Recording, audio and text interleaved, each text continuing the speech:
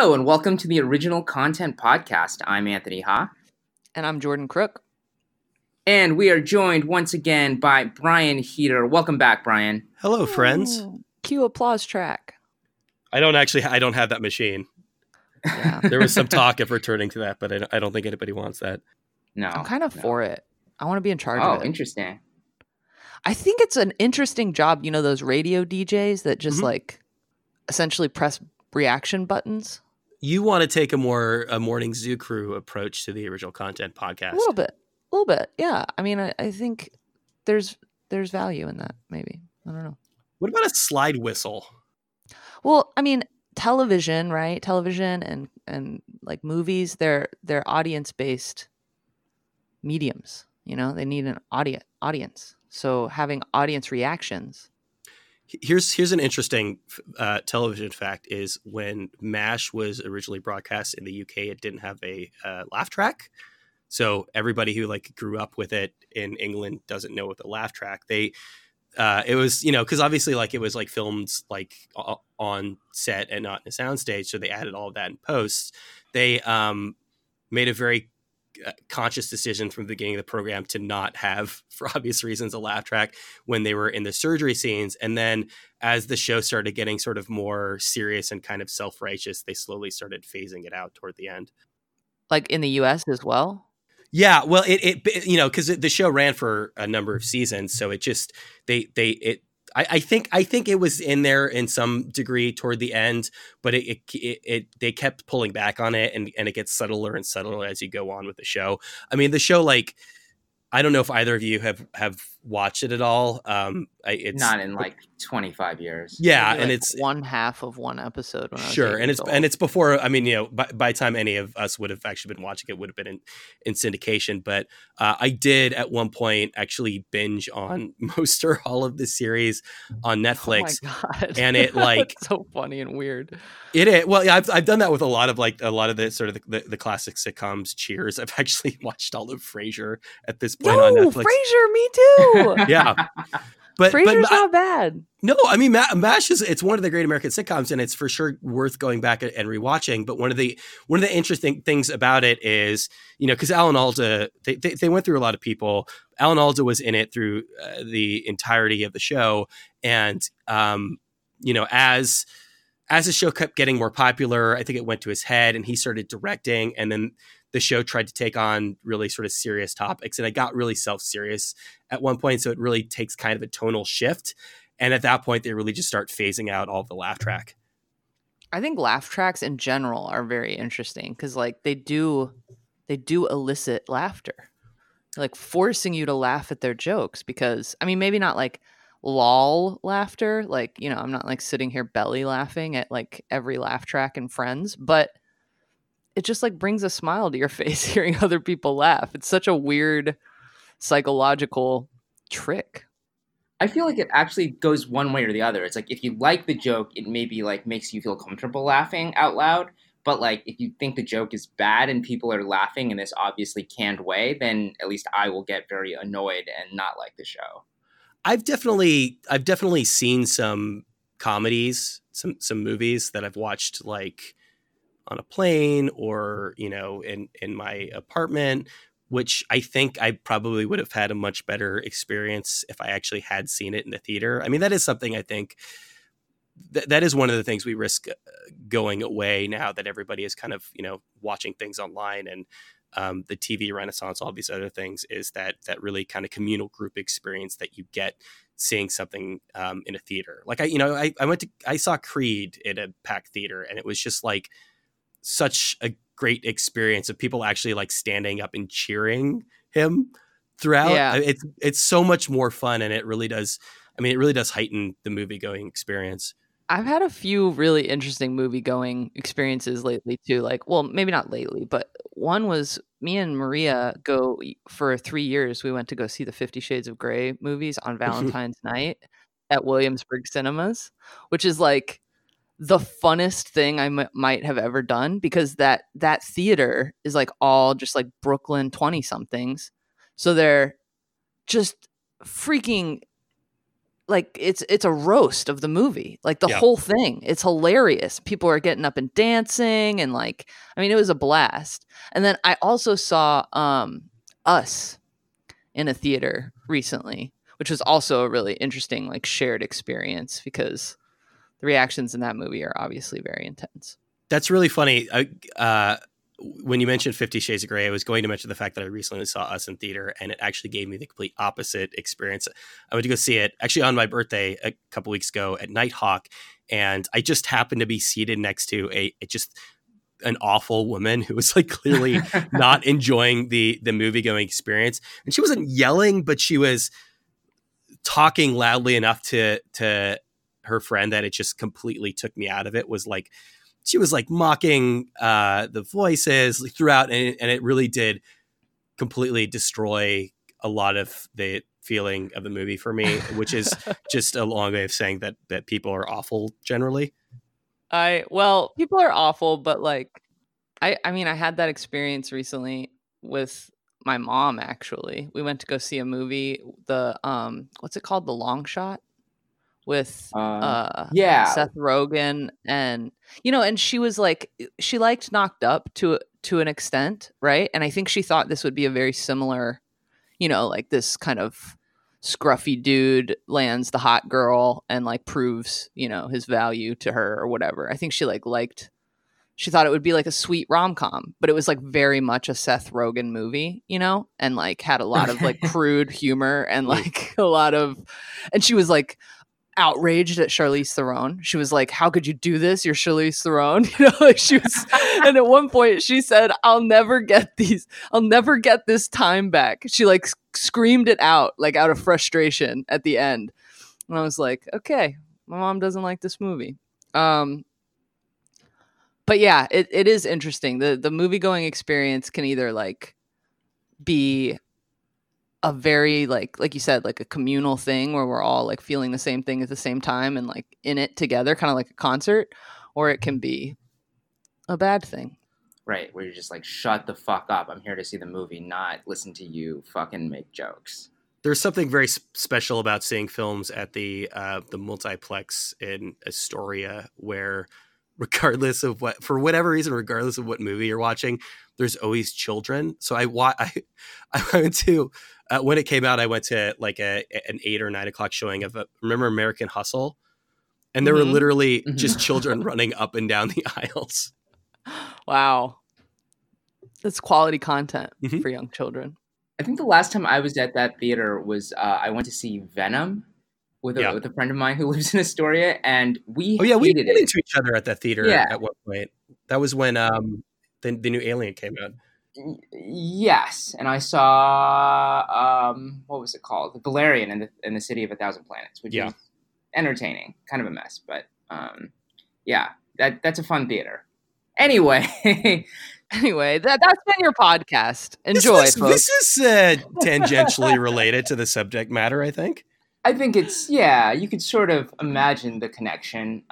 But I mean, as everybody knows, we're talking about the unauthorized Bash Brothers experience today on the show. That is what Brian really wants to talk about. And he's probably going to drop a bunch of like random references in as the conversation goes on. But officially, what we're discussing is the Netflix show Tuca and Bertie, which is an animated series created by Lisa Hannah Walt that stars Tiffany Haddish and Ali Wong and hit Netflix earlier this month.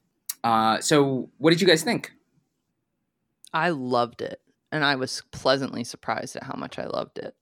I am not a huge like adult cartoon person, really. I mean, that's not to say I haven't watched them. I've seen plenty of South Park, and I like Bob's Burgers and stuff like that. But it's not the kind of show where it's not the kind of show where when I get off work at night, I'm like, man, I can't wait to watch more South Park. It's not, I've never been like that. It's more like a fallback for when I don't have anything to watch.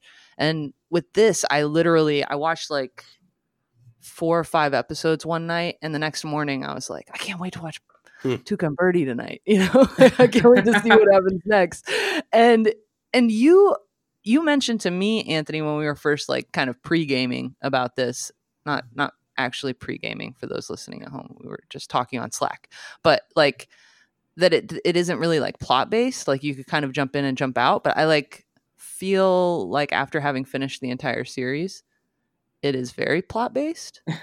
Well, Well, I had said, when I said that, I had only seen the first two yeah. episodes, and they were very sort of just kind of zany jokes. Fragmented, And then yeah. as the season goes on, it becomes more plot based. I suspect part of the reason why you said that as well was probably to contrast it with BoJack Horseman, which very much is. Right. And so we should mention that. So the creator, Lisa Hannah Walt of Tuca and Birdie, she is a cartoonist, but also the designer of, like basically does the character designs, and the look of BoJack Horseman is very similar, but she's not, I believe, a writer on the show.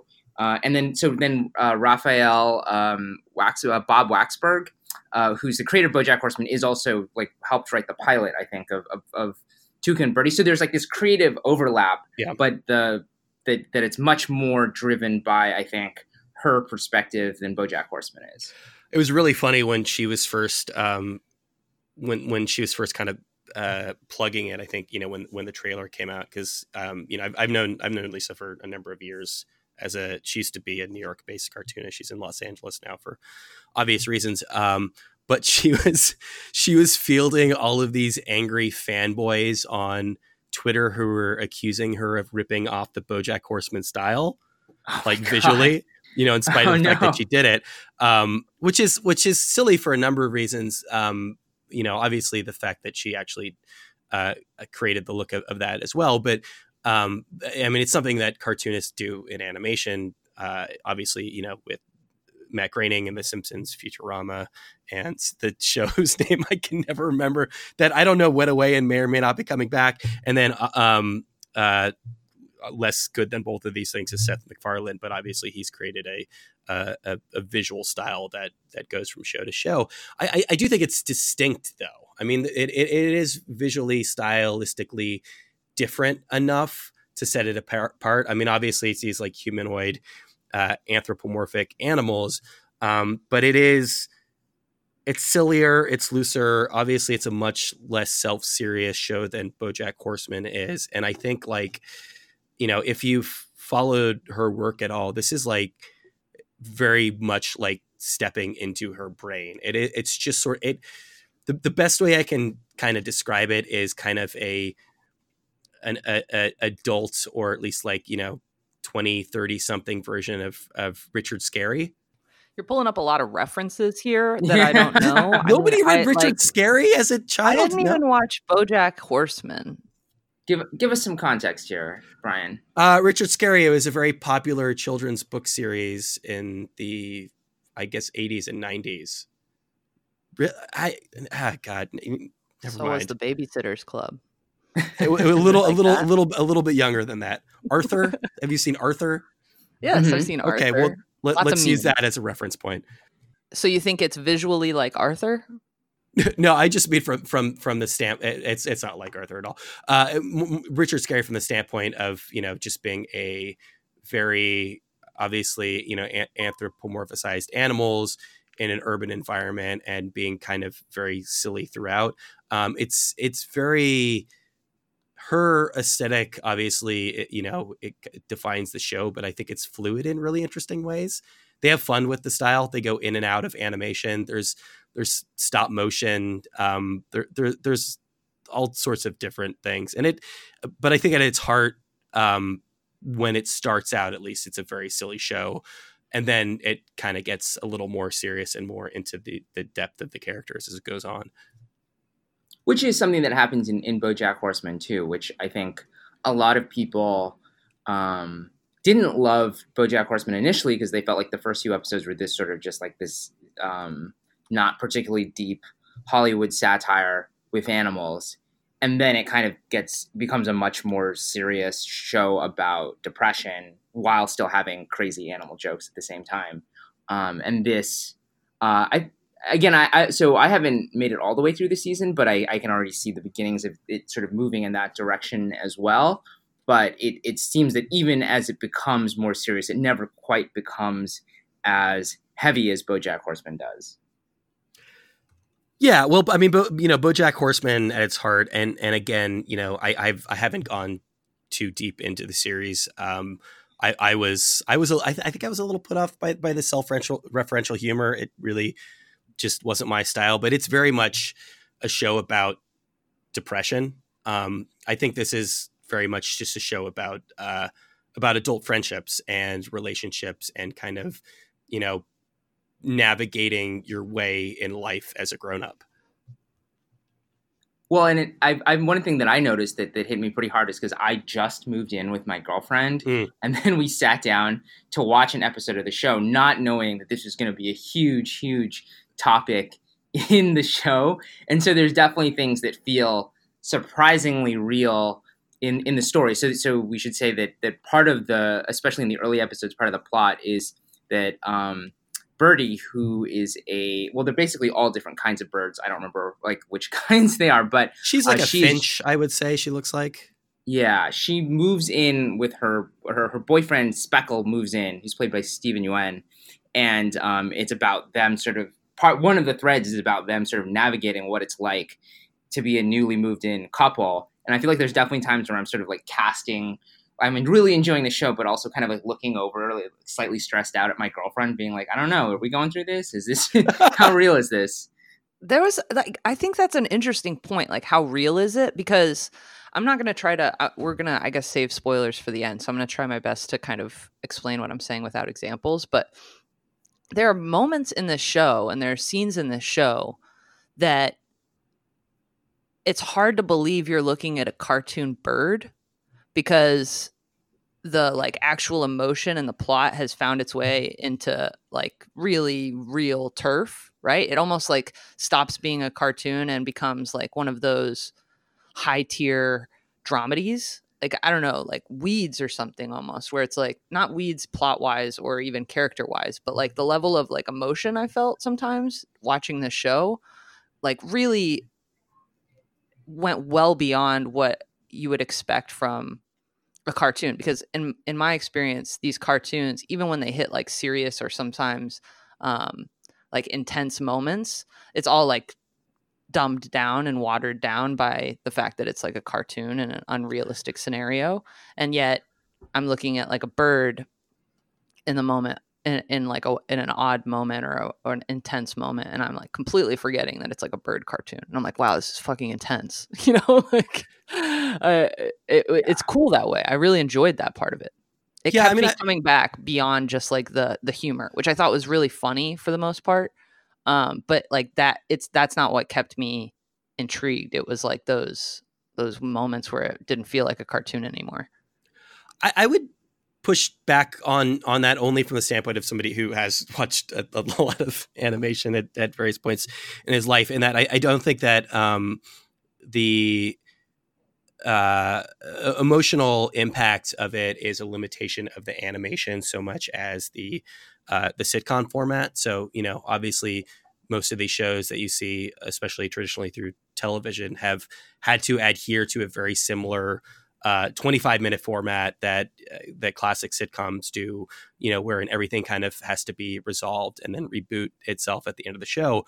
One of the things that the streaming format has not only like afforded these shows, but I suspect is something that places like Netflix and Hulu are very much pushing on creators to do, is to do that sort of slow, subtle build over the course of the season as a byproduct of the way in which people are actually kind of consuming the show. I mean, it does start off very silly. You get little sprinkles of it in here and there. And then slowly, I'd say like probably around episode maybe 3 or 4, you start seeing kind of larger plot lines start building from there. Her relationship with Reggie Watts character, who Reggie Watts is very funny on the show. That is something that builds throughout. But it is kind of, it's interesting. I think the most interesting thing about the show is the way in which it is kind of thematically all over the place. And I'm not saying that as a criticism or the fact that it's uneven, but it's really something the show kind of goes out of its way to do, wherein there will be kind of a very sort of serious moment or something happened to drive the characters or the plot along, and then it'll go into a bit of musical theater, or all of a sudden everybody will be like stuffed animals. That's one of my favorite things is the way they can break the format and, or experiment with it, where suddenly it's not traditional animation, but like you were saying, it's puppets, or it is traditional animation, but it's done in the it's like a big Broadway like show tunes number, and it feels like just in general, it's a show that's like constantly reinventing itself, and in every moment is like just what's like especially early on, what's like the kind of craziest or funniest thing we can do in the moment. For that reason, I mean, I'm glad Jordan like was able to binge it. I did. I had some issues with it for that exact reason though. Just because for what reason exactly? For the fact that it was kind of thematically did ping pong back and forth. That it was not something. I mean, I ended up binging it just because I had to watch all the episodes for the show. But I don't know if it's something that I necessarily would have wanted to have, given the choice, have watched like 6 episodes in succession. I mean, I had a similar, but I was starting to get fatigued when I was watching too many of them together. So I didn't get fatigued, but not by the show itself, but I will say that like Tuca as a character until about episode 10, like started to really grate on me. Like I thought that the character was super, super funny, but like the relationship between Tuca and Birdie and like the friendship, like that's the kind of thing that like really fucking gets me. Like non-two-way streets and like someone always having to take care of the other. Like that is such a touchy thing for me. Like I just don't associate with that. So that like kind of really got to me a little bit, and they did like kind of the story worked its way through that as an issue, I guess. But there was a time where I was like, I can't fucking watch this if she's going to keep being so selfish. Like I'm so annoyed by the fact that like one of our main 3 characters is like the most selfish human being on the planet. I just couldn't deal with that, And by human being, you mean toucan. Yeah. Yeah. I mean that I think that is something that they will. I didn't finish it. I think I got about around 6 episodes deep. But I think that is I think that is something that the format gives them the opportunity to explore. In that, like she could have been.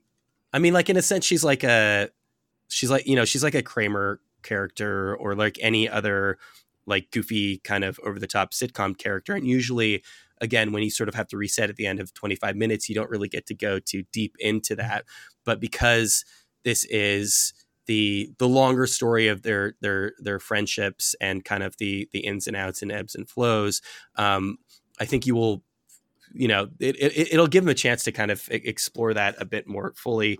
How the two of them relate, what she kind of gives back into the relationship, and why the two of them are friends. Because I mean, they do make a point of this, and this does come out, I think probably around like episode 5 or 6, when another kind of very similar to Birdie character enters the show, and she forms a friendship with her. The question is kind of why the two of these two characters who are very different are, ultimately not only very attracted to each other from a friendship standpoint, but keep coming back to one another.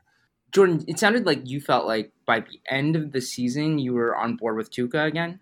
Well, I mean, without trying to give too many spoilers, like Tuca's kind of final story arc in episode 10 is like realizing that she's been selfish and that she's been immature and trying to resolve that. So like, can't fault someone for being flawed and trying to correct it, right? Like I'm back on board with Tuca should that situation last, into the second season. Mm-hmm. But there were just times, like there's an episode. Can we move into spoilers? I'd like to start talking about specific things if that's okay. I would say for people who haven't seen Tuca and Birdie, obviously we all like it. We all highly recommend it. And now we are moving into spoilers. So if you don't want to get spoiled for the full season of Tuca and Birdie, you should stop listening now. So Brian, did you get to Yeast Week, that episode? Yeah. Okay, so like that one was the one that really like got to me a lot because I've been in this, not in this exact situation before, but close to it, where you're like, Birdie specifically says, she's like, I have something very important going on this weekend, but you're sick and I have this whole afternoon free. Like, let me help you and take care of you and be supportive because you have to go to the hospital anyway. We might as well do it now while it doesn't interrupt my entire life. And of course, Tuca's like, no, it's fine. And then essentially bothers her throughout the rest of the day while she's trying to prepare for this thing. And then pulls her out of this, big career opportunity where she's going to go have dinner with these people because she's in the hospital and sick. And of course, like Birdie can't, miss that. But it just like that situation is so frustrating to me where you're like, I can do this for you. Like I can be there for you. Just like help me a little bit, like compromise a little bit and let me have my own shit, instead of just being the person that's your on-call helper, and it just bugged me so much that it worked out that way. But yeah, I think, by episode 10, she's kind of figured out the error of her ways, I guess. But Birdie too, at the same time, like they established that up front with her being like a people pleaser, right? And she has trouble saying no to people, and we get more into kind of maybe not the root of that, but one of the roots of that later on in the show. But it's a two-way problem. I shouldn't blame Tuca entirely for the dysfunction in their friendship, and obviously you can't blame the show for creating problems that the characters must solve. That's like what plots are. But there were parts of it where I'm like, I can't fucking do this anymore. She's driving me crazy. Yeah, but I mean, is your issue with it that it's unrealistic or that it's too realistic, that it like hits the nail on the head a little too squarely? I think it's incredibly realistic. Yeah. Like a discomfort with like the truth in it, right? That there are people like that and there are friendships like that and they're painful and they hurt and they're frustrating. And like, I specifically have felt that. So I was like, no, that's like something to me that's very touchy. So I think I in particular was like more fatigued by Tuca as a character throughout the first half of the show than anything else. I really kind of enjoyed the humor and I enjoyed the serious moments of the plot. Like when I was telling you like that it feels like it goes beyond animation, I was specifically thinking of the there's a scene early on in the show where the Pastry Pete like power alphas her and like pushes her head into the steam bowl or whatever, which comes back later. Yeah. And she seems really upset and like flustered by it and like very almost angry. And then she goes to the bathroom and like, rubs one out. And I was like, I'm not watching a fucking cartoon. This is so intense. Like, that's not a bird. Yeah. Like, and the music and stuff, the music almost feels like slightly Broad City-ish. Like, and it just, I don't know, it was like a really high impact scene where I was like, I don't know what's going on, but it's intense and like does not feel like a little silly, funny cartoon. Like, I don't know. It was just really interesting to me. It was like gripping, Yeah, I actually for some reason totally forgot about that moment till right now. But yeah, she that I think it's like if I remember correctly, it's like the exact end of the episode where she like goes and chills off in the restroom. Yeah, and it really does just sort of like music. It smacks you in the head. Dubstep music and like the credits flash, and you're like, what the fuck? Like it does not feel. I've never felt that way watching a cartoon where I was like, I have got to go to the next episode. What the fuck is gonna happen now?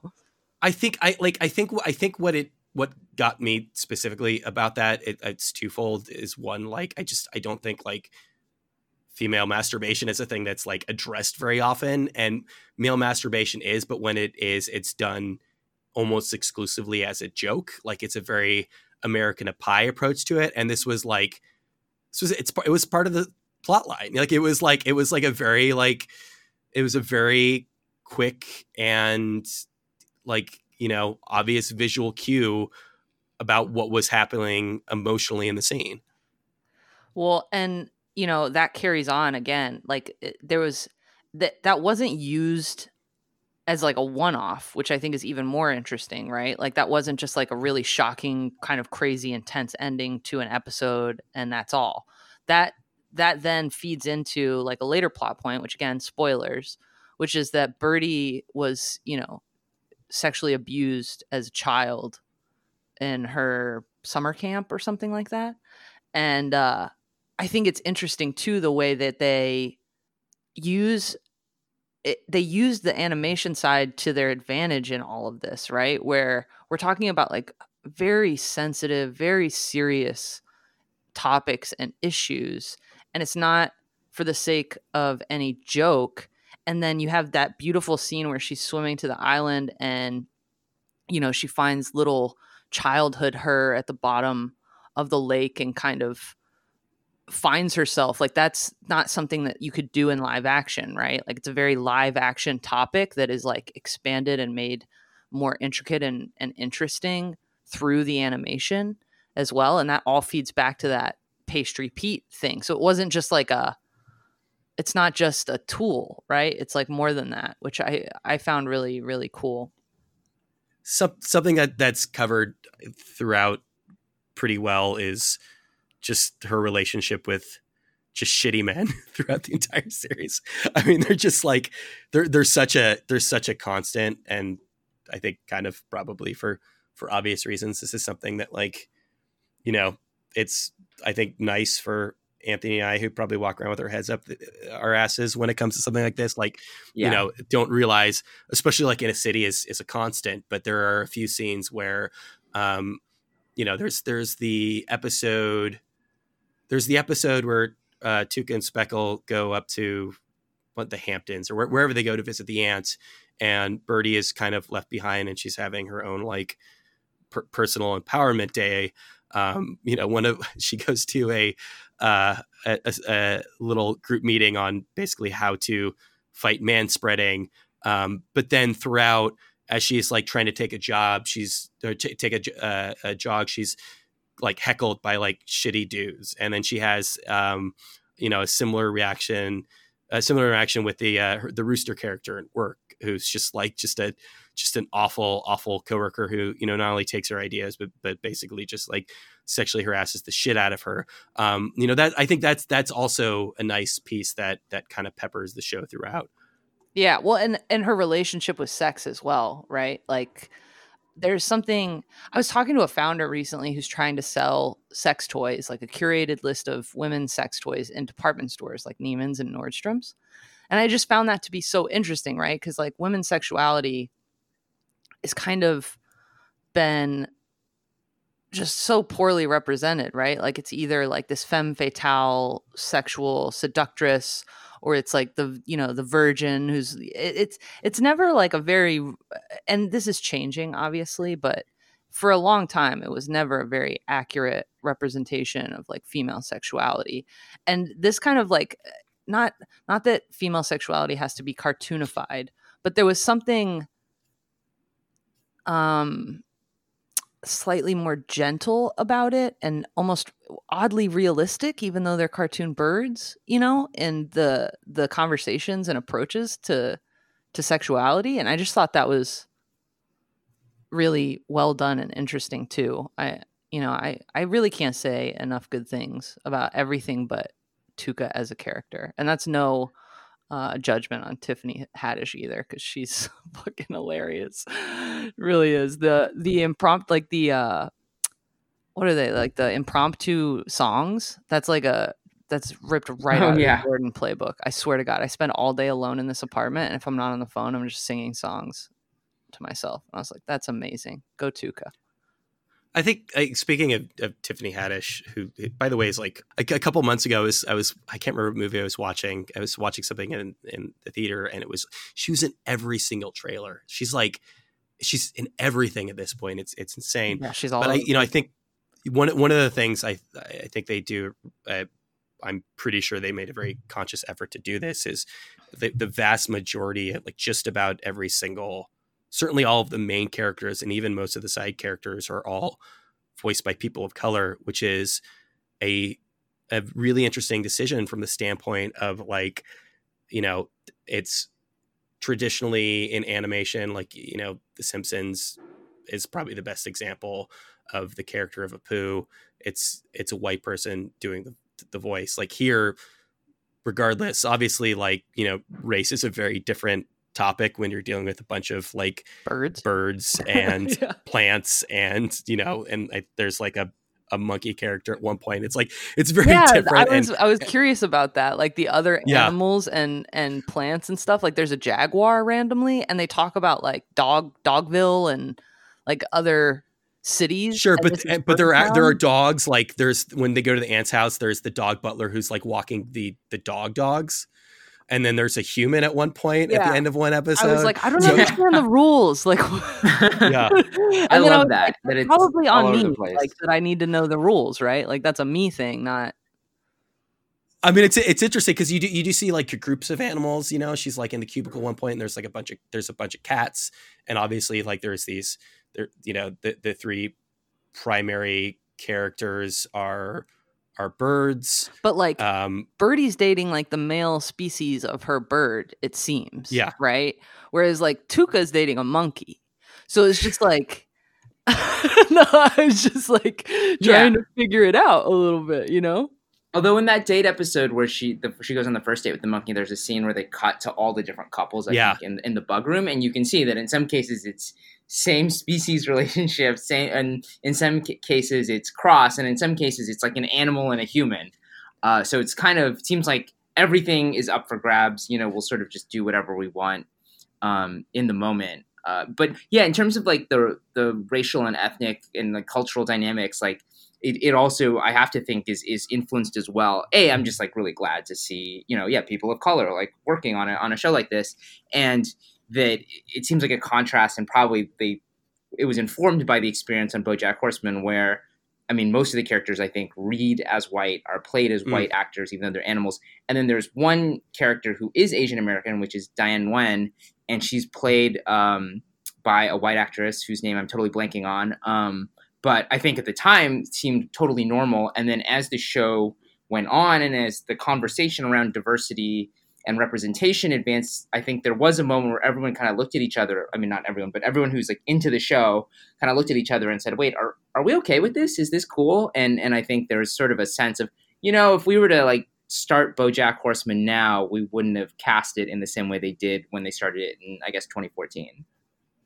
Alison Brie, I just looked up. Yeah, who's great. I mean, she does a great job and you know, at the time. But she's very, very white. I haven't seen pictures of her. Yes. And I like that, at least in the episodes I've seen, it's not necessarily that, again, it's like a direct mapping of that Birdie, because she's played by Ali Wong, or Speckle, because he's played by Steve Nguyen, is necessarily has to read as Asian American. I think you can read them that way. That's like one interpretation, but it's not like that's a primary part of their identity. I'll be curious if it is something that they do deal with later on. You know, I mean, this is very much in the first season focused on the two of their relationship, but I mean that is another direction I think they can go in as they continue to explore the characters a little more deeply. I did also just want to echo Jordan's point that I really like the way the show deals with sex, and that there's this very, you know, candid and open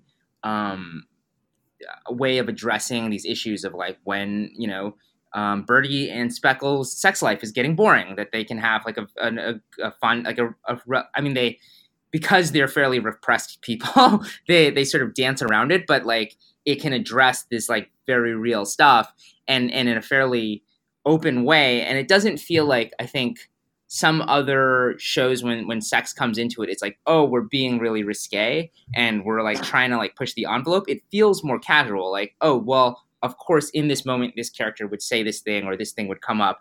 I mean, that doesn't mean it doesn't get crazy sometimes, like with the sex bugs, which are probably my favorite comedic thing in the show so far.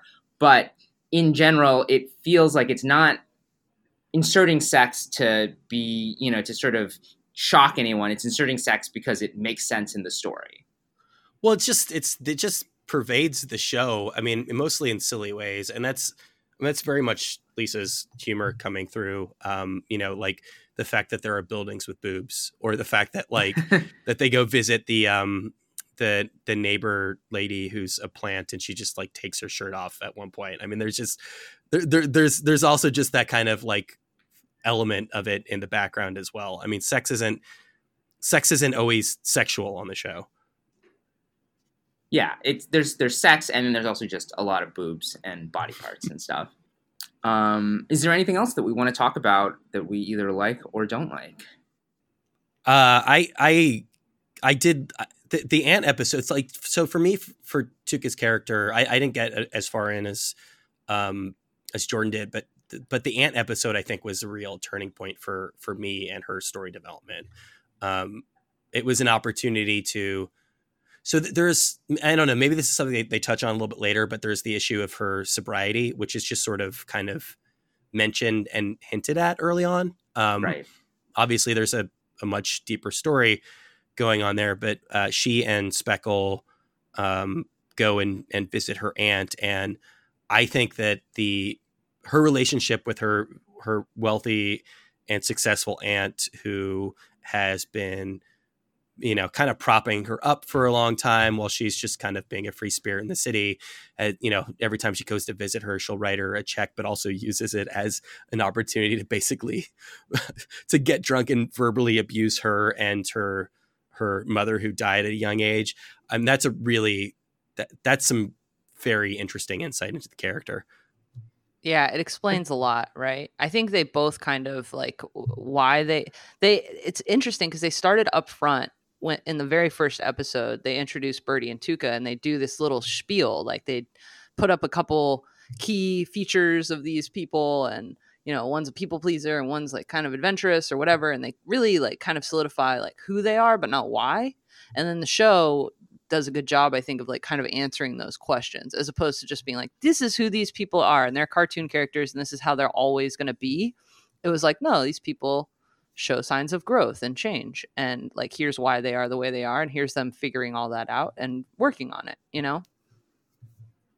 Yeah, and I do agree that the ant episode seemed particularly good in terms of character and writing, and just the arc of that visit. How at the beginning you're just like, oh yeah, they're both like kind of like brassy like women who kind of like give each other shit. It's cool. And then as like the day goes on and the drinking goes on, then the remarks kind of get like meaner and darker, and suddenly you're like, oh shit, this is like going to a much darker place than I was expecting. I think like the way they did that, and it's sort of like I couldn't even tell you that there was like a specific turning point, more just like this gradual shading.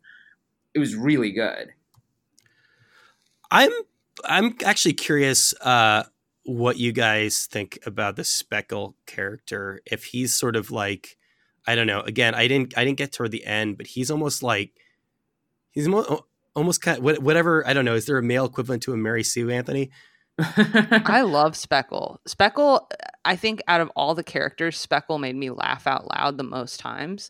And I actually wrote down the joke that made me laugh the hardest, and that I still kind of chuckle about to myself, is when when Birdie wants to spice up their sex life, and Speckle kind of like gets into the role-playing mode and is spanking her, and she gets upset, and he had decided that their safe word shouldn't be hot potato because it's too sexual, but warm potato works. And he's like, warm potato, and I just could not stop laughing. I thought that was one of the funniest scenes ever. It was just so funny.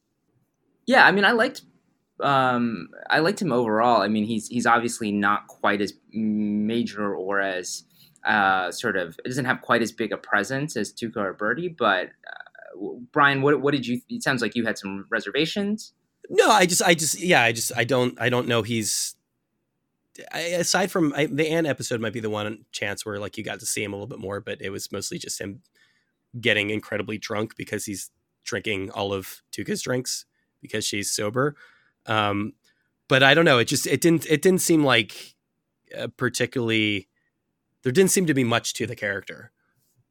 I think that's fair. And that he's partly there as a foil and as a contrast to the other men that Birdie is interested in, and the sense of that he's, you know, in general, like a very, you know, considerate, upstanding boyfriend, but, you know, has his shortcomings and certainly is not as, there's a part of her who's more attracted to these much sort of shittier or more dominant guys. And so he has this sort of specific role in the narrative design of the show. And on his own is not, I mean, I like, but the, you know, the Anne episode, he's good. I like the glimpses we got of his job at the architect's office. Mm-hmm. And she's like, oh, this window doesn't have enough structural support. And then he draws the little cross on it.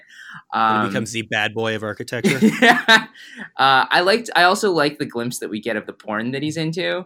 And it's like all about two people being super consensual and supportive with each other. And in love. Like it's essentially like him, like his role in Birdie's life, which like I enjoy the fact that he is this like submissive good guy who fucking, he's like, she's the best thing that could ever possibly happen. It's all I want. So I'll do anything I have to do for it. I love her so much. And that's all of his porn too. And at one point he's like, I'm so sorry she's blue, because the bird in the porn is blue. So good. It's classic, man. It's like, it's so many different things combined, right? Like Speckles, I think, really funny. Look at, you know, this couple trying to watch porn together. I just feel like it's got like, you know, it's grounded in something very real and relatable, and then made funny and bizarre by the fact that they're birds. Every so often, I'm like, these are birds. Just FYI, Jordan. Just remember in your mind that these are birds, and that made me laugh as well. I think it's good. You should watch it. Absolutely. Let's wrap it up there then. So just some quick reminders. First of all, we have an email address where you can reach out to us. Let us know what you think of the show. Let us know what you think of Tuca and Birdie at originalcontent@techcrunch.com. That's originalcontent@techcrunch.com. And if you enjoy the show, you can subscribe on Apple Podcasts or any other podcast app. We would also appreciate reviews, positive reviews on Apple Podcasts. And thank you so much for listening. Thanks, Brian and Jordan. Thank you. We'll be right back.